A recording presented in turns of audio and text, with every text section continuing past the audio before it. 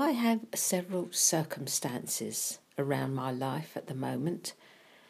A couple of them are causing me agitation, and you can guess that what I want is out.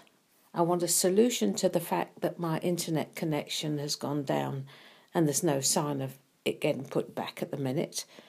And I want a solution to a personal relational problem. But as I sat here and began to think about the fact that God will accomplish what is best for me in this, it caused me to wonder indeed, what is best? Is the best having the restoration of the relationship and my internet connection on? Or is the best the fact that these things never bother me again?